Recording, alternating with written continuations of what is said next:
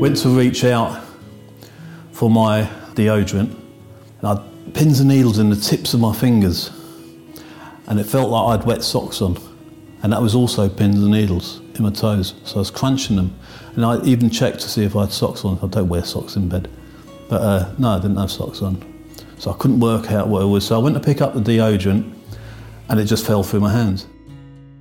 Then I went to go back to the bedroom. It was quite late at night by now, and I just collapsed on the bed. Luckily, my wife heard me, and she came up. She goes, "What's the matter?" I said, "I don't know." And she just says, "Your face has dropped, you're having a stroke." Friends were great. They came in. My line manager, Junior, he came in to see me in the hospital with his wife. He was a member of a gym. It's called the Aspire at Stanmore Hospital. He says, "Once you get out of here, I'm going to take you to the Aspire gym." He kept to his word, and that's what he done.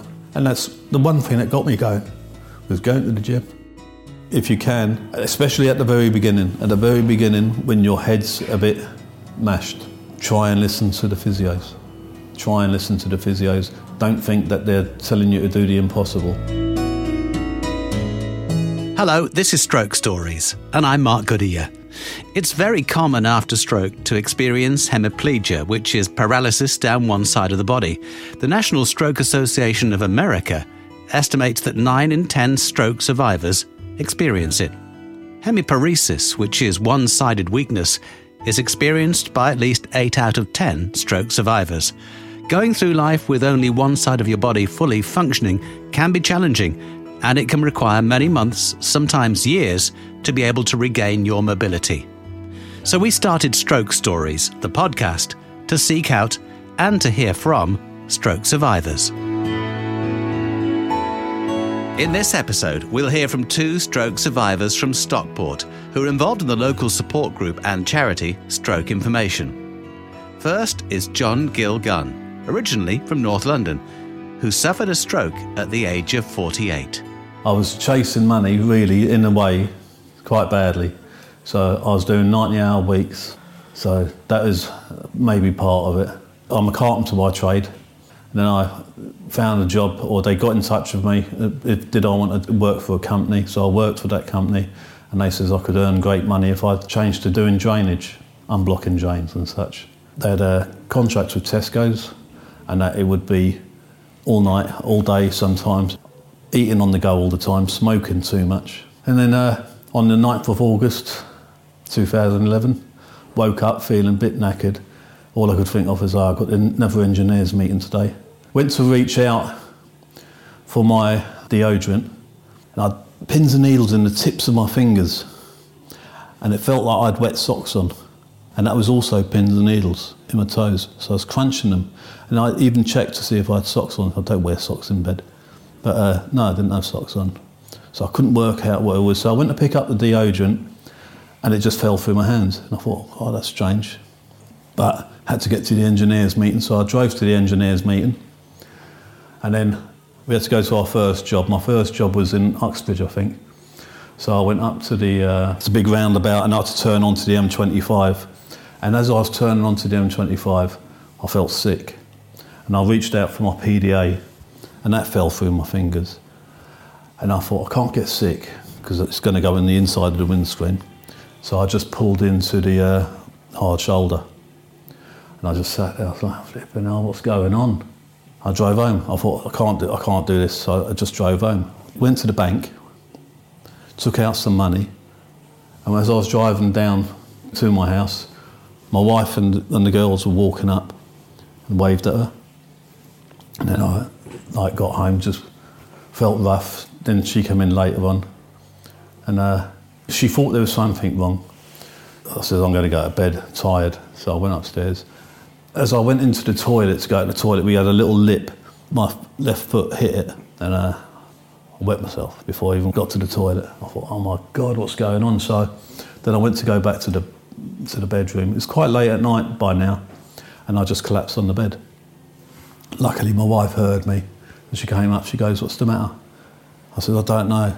And she just says, your face has dropped, you're having a stroke. So she got the ambulance straight away, but because everything had happened first thing in the morning and we had gone through the day, they had to let it run its course.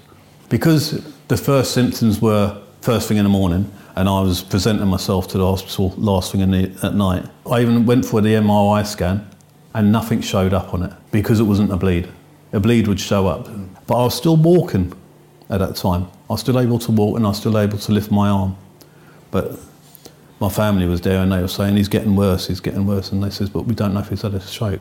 After the clot in John's brain was discovered, he spent time receiving treatment in a number of different hospitals. I was in UCH for not long, and then they moved me to the Royal Free in Hampstead because that's nearer to where I live. I was pretty much told I might not be able to walk again. From there I was put to Edgware Hospital, community hospital. The physiotherapist there was brilliant. She got me on my feet, she put me under loads of pressure. I was lucky enough that she got in touch with Northwick Park, and that is the main rehab centre. So I was lucky to get in there. That was like the holy grail of where you're going to go. So they give you the worst scenario. You're not going to do this, you're not going to do that. So you just got to fight it.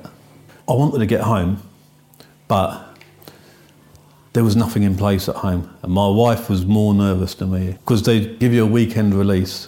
So when I was doing the weekend release, they'd give you all the how to put your clothes on, one-handed and everything. But what they don't realise is they're helping you too much when you're there. So when I got home, I'd sit at the edge of my bed and Lindsay would go, you get dressed and you'll have some breakfast. But when she went off, when I come back, I was still sitting on the edge of the bed. And she goes, why aren't you getting dressed? I said, I don't know. I was completely spaced out, really. I just didn't know how to do things. Well, I knew how to do them, but I didn't know how to do what the order or for what I had to do. It takes a long time. There's a massive adjustment period, yeah. And that's the hardest thing. It's not that hard for me. And the worst thing is, when you have a stroke, it's not hard for you. It's hard for your wife and the kids. It was a difficult period in John's life, but he had a strong network of friends and family around him and the support of Stroke Information and its founder, Nick Clark. Friends were great. They came in. My line manager, Junior, he came in to see me in the hospital with his wife. He was a member of a gym that's called the Aspire at Stanmore Hospital. He says, once you get out of here, I'm going to take you to the Aspire gym. He kept to his word, and that's what he done. And that's the one thing that got me going, was going to the gym. My family's been great. It's been hard on them. And I'm no longer the help that I was. So we've came up here because pretty much cost of living down London. We were going to lose the house. In the end, if we stayed there, couldn't keep up with the mortgage, sold that house, came up here. And through meeting Nick, the first thing I did when I came up here was I Googled stroke groups near me. And it came up with Disability Centre, and they put me on to Nick. So he came round the house and he says, what interests have you got? So I said, well, football. And he says, he goes, what team do you support? And I says, well, before the stroke, I was a steward at Tottenham Hotspur.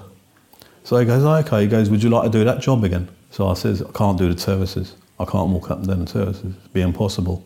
And he says, what about if you was on the flat? He goes, I'll try and get you a job as a steward for the disabled bit. And good to his word, that's what I do. I'm not able to stand up for the full 90 minutes yet. I sit down before the game starts, then I stand up, and then go as long as I can. If I've got to sit down, I've got to sit down. They've been very good down there. It says you don't have to stand for the whole time. If you've got to sit down, sit down. But the whole point is I've got to try and get to the point where I can stand for the 90 minutes if I can. When I says that I used to go to the gym in London, he turned around and he goes, well, there's a scheme up here called the Paris Scheme, and he's got me on that. So my wife drops me off at the gym and I go to the gym. And that's the one thing that helps me mentally, exercising. It's the best thing for someone who's had a stroke. If you can get out and get to the gym, very best thing for you. Him and the group has helped me to adjust up here. You can drop in, even though it's on a Wednesday 10 till 12, they don't keep it that you've got to come at 10 and you've got to leave at 12. You can drop in any time in between. And you're just going in there. You can say what you want to say. You can talk about anything, because they've all been there, seen it, lived it. So it's been really hard because I lived in Finchley all my life. And just a simple thing like the pavings, up here they're all tarmacked and everyone's got to drive, so everything's undulating all the time. And I'm always afraid that I'll go over on my left ankle. That's been the hardest adjustment, just walking around, just trying to get a walk around. And I can't really get around. Without my wife, I can't get anywhere. She drives me everywhere. And it's just another thing that's on her, you know what I mean? She's became the one who looks after everyone. The only reason I'm walking is because I've got an implant in my leg, a little pressure switch inside my shoe, and it gives me the foot flexion. Without it, I've got a completely dropped foot and I wouldn't be able to walk anywhere. John also spends a lot of time working on strength and fitness in the gym. I can go on a sit-down bike. They've got cuffs at the back of your heel. If I went on a normal bike, my foot would just slip out. But because of these cuffs, that keeps you in. So I'm able to do the cycling. Then I'll get leg extensions. It's like Junior says to me, he says, try and isolate your left-hand side when you're doing an exercise. So I try and just do my left hand. On a very low weight, yeah, it works. You can't walk very far afterwards because it fatigues you. I still get really fatigued quite quickly, but it's good for you. I'm only very new up here, so one thing I want to do is I want to go back to drawing. I used to love drawing when I was at school, so I'd like to learn how to draw and paint because I used to do what I thought was pretty good drawings, but if I painted them, they'd completely spoil them. So I'd like to get back into that somehow. When I was down in East Finchley, everyone would come up to you, treat you as normal. No different, absolutely no different. When I went to my local, met up with my friends and watched a game of football, they'd all be good. Even up here, people say, what's happened to your leg? I said, it's a bit worse than that. But that makes me feel quite good that I don't look any different, if you like. So I've been quite lucky. My speech wasn't affected. My swallow wasn't affected. Not long before my stroke, my mum passed away from her second stroke and she couldn't communicate. So you realise how lucky you are. And he believes physio is critical in those early months of recovery. If you can, especially at the very beginning, when your head's a bit mashed, try and listen to the physios. Try and listen to the physios. Don't think that they're telling you to do the impossible, because you will feel like they're telling you to do the impossible, but you've got to listen to them and got to try.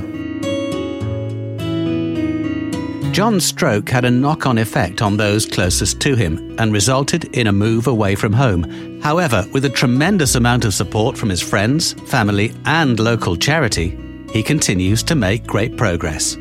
Still to come on Stroke Stories. I went to bed that night and when I got up, I stumbled to the ground. I thought, because I was in the bedroom on the carpet, I thought my foot had slipped, but actually it hadn't. When I was on the floor, I just couldn't get up. I tried to get up, sort of in a crawling way, and I just couldn't get up. Following my stroke, I was very frightened, which is a natural feeling. It was like being a child in the middle of a field when you start to try and learn to walk again. That was very difficult. In the end, I managed it. The physios there were very, very good and very strong and, encouraged me. I had a loving family. I have 3 beautiful children and everybody was running around looking after me. Got a lot of friends. I'm very lucky to have kept all my friends, and they all still come and see me, even though they, you'd think they'd tail off by now, but no, they haven't. I joined an exercise group and that was very helpful. And then I got to know about this stroke group. My daughter had gone to somewhere where Nick was. Nick is the group founder. And she had his card and I'd had it all that time with me. So then I just contacted Nick and then it all took off from there, really. In the second part of this episode, we hear from Rona Bagchi, who suffered a stroke in 2016 at the age of 65. I wasn't actually working because previously I'd had some sort of problems, hips and things, so I'd had a hip replacement. I have 3 children and between them all I've got 10 grandchildren. So basically my life was sort of involved with them, really. I was just starting to sort of have a nice life, getting here, there and everywhere. I just returned from London after a few days away with my friend and we had a lovely time. Then 1 week later, I went to bed that night and when I got up, I stumbled to the ground. I thought, because I was in the bedroom on the carpet, I thought my foot had slipped, but actually it hadn't. When I was on the floor, I just couldn't get up. I tried to get up. sort of in a crawling way, and I just couldn't get up. And in actual fact, I'd had a stroke. I might have had one or two, I don't know. But it all happened in the middle of the night. I called out to my husband, and he came and he sort of tried to get me up, and he couldn't get me up. So then my son, who only lives across the main road, he phoned him up and he came. He realised that I'd had a stroke. He phoned the ambulance and the ambulance came, got to the hospital and that. I didn't feel anything at first. I was talking, I was responsive, the paramedics came out and they did what they could. I was taken to the hospital. I remember going to the hospital in the ambulance and everything, and it was only when I got to the hospital that things took a turn, that I was ill then. I felt really my body felt terrible. I had sort of tingling all over, and I couldn't move my arm or my leg. I'd actually had a stroke that is a clot in the brain, which affected my left side. I still can't move my arm, although my leg has progressed. I've got a drop foot, which is very common in people that have a stroke. So now I have a caliper on my foot. I was at Stepping Hill Hospital, and the unit there was absolutely fantastic. They were really good. They looked after me very well. But following my stroke, I was very frightened, which is a natural feeling. It was like being a child in the middle of a field when you start to try and learn to walk again. That was very difficult. In the end, I managed it. The physios there were very, very good and very strong and, encouraged me. Rona was in hospital for a number of months, and she had a long period of adjustment when she returned home. It was very difficult because I left my house very tidy and very lovely. And I was fortunate enough to have 2 rooms. We had one lounge that was like the nice one that nobody goes in, only when the visitors come. And then the everyday lounge. But then whilst I was in hospital, my children had all got together and it was decided that they would convert the lounge that I never used into a bedroom and a bathroom. So all the things that were in there, one of these big units, display units, everything that was in there, and I had quite a few settees, because you can imagine having 10 grandchildren and 3 children and spouses. So the hospital were actually giving a little bit of pressure that they wanted me to go home quick, but my son was working a full-time job and also trying to get the bathroom ready, which is not that easy when you're waiting for plumbers and this, that and the other coming in. But in the end, the hospital said, we'll come and have a look, even if you have to sort of be in the middle of the rubble and all that, So anyway, my daughter-in-law, she made it very nice downstairs, and they got the bed downstairs. So apart from all the upset of the stroke and not being able to walk or do anything, I was going home to a life that I never had before. My house was upside down. It wasn't my house anymore. As things got on, things progressed, and I, got settled and eventually moved into the bedroom, and I had physio, and because I have calipers and my feet were quite bad, so I have to have shoes made to measure. And I've been very lucky to have had the care. The stroke also took an emotional toll. I had to have some therapy for a while, counselling, which I think in the end helped me a little bit. I couldn't sleep at night. I had this fright that I think most people that have had a stroke will have. You're really frightened, depending on the time when you had the stroke. I had it in the night. I was scared of going to bed at night. I had a loving family. I have 3 beautiful children, and everybody was running around looking after me. Got a lot of friends. I'm very lucky to have kept all my friends, and they all still come and see me, even though they, you'd think they'd tail off by now, but no, they haven't. I try to keep positive. I joined an exercise group, and that was very helpful. And then I got to know about this stroke group. My daughter had gone to somewhere where Nick was. Nick is the group founder. And she had his card and I'd had it all that time with me. So then I just contacted Nick and then it all took off from there, really. I needed to renew my blue badge. Nick helped me a lot. He's helped me a lot with my bus pass as well. So that's been, very helpful. I think he's just a very supportive man, and he was very good because at that time my husband wasn't well. He had a bit of breathing problems and Nick used to come and get me and take me there. So that took a lot off my husband. There are people that would like to come and they can't get here. It's difficult. I know there's all sorts. People would say, oh, well, there's all sorts of voluntary organisations and that would bring you. But it's very hard, especially when you're like me. I've got this caliper on my leg and getting in and out of transport, you need a lot of help, really. So, I know volunteers are excellent and we won't be able to get by without them. If you can get into a volunteer's card, then that's good. But as a stroke survivor, you don't like putting people out either. If you've got a wheelchair, you don't want people to lug the wheelchair. You feel for them. Rona is remaining positive and working on her mobility. I'm doing physio since my husband died. I couldn't get to the physio because every time I have to try and get somebody to take me. And I have 3 children, but they all work full time. And, they have to work like everybody else to pay the mortgage. They can't take time off work. Occasionally they do to take me places, but now the physio was very good. So she's organised a community physio to come. I would like to walk better. I would like to walk more independently on my own. I walk with a stick at the moment. It would be nice to walk on my own. I am realistic. I've accepted the fact I can't move my arm much, but I try.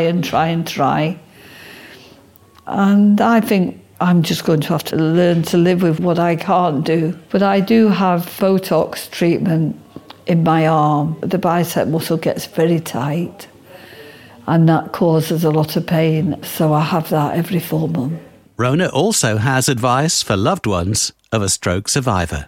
Relatives get a bit overprotective and want to do everything for you. Like they'll rush to your help if you're dropping a bit of food on you. If the relatives give their loved one a chance to try to do it themselves, because we're very slow. So sometimes, because it takes a brain a little bit of time to grasp, so you can do what you want to do maybe seconds or so after you're thinking to do it. So just give the person time. Rona faced a long recovery after her stroke, and her home had to be refitted to allow her the space to properly recuperate. She has continued to work hard at her physio and is making every effort to get involved in the Stroke Information Support Group. Remember to subscribe to our podcast on your preferred provider and rate and comment on the episodes you hear to help us spread the word. The Stroke Association website also has plenty of resource there if you'd like to find out more about stroke. The Stroke Stories podcast was produced by Aidan Judd. I'm Mark Goodyear. Thank you for listening.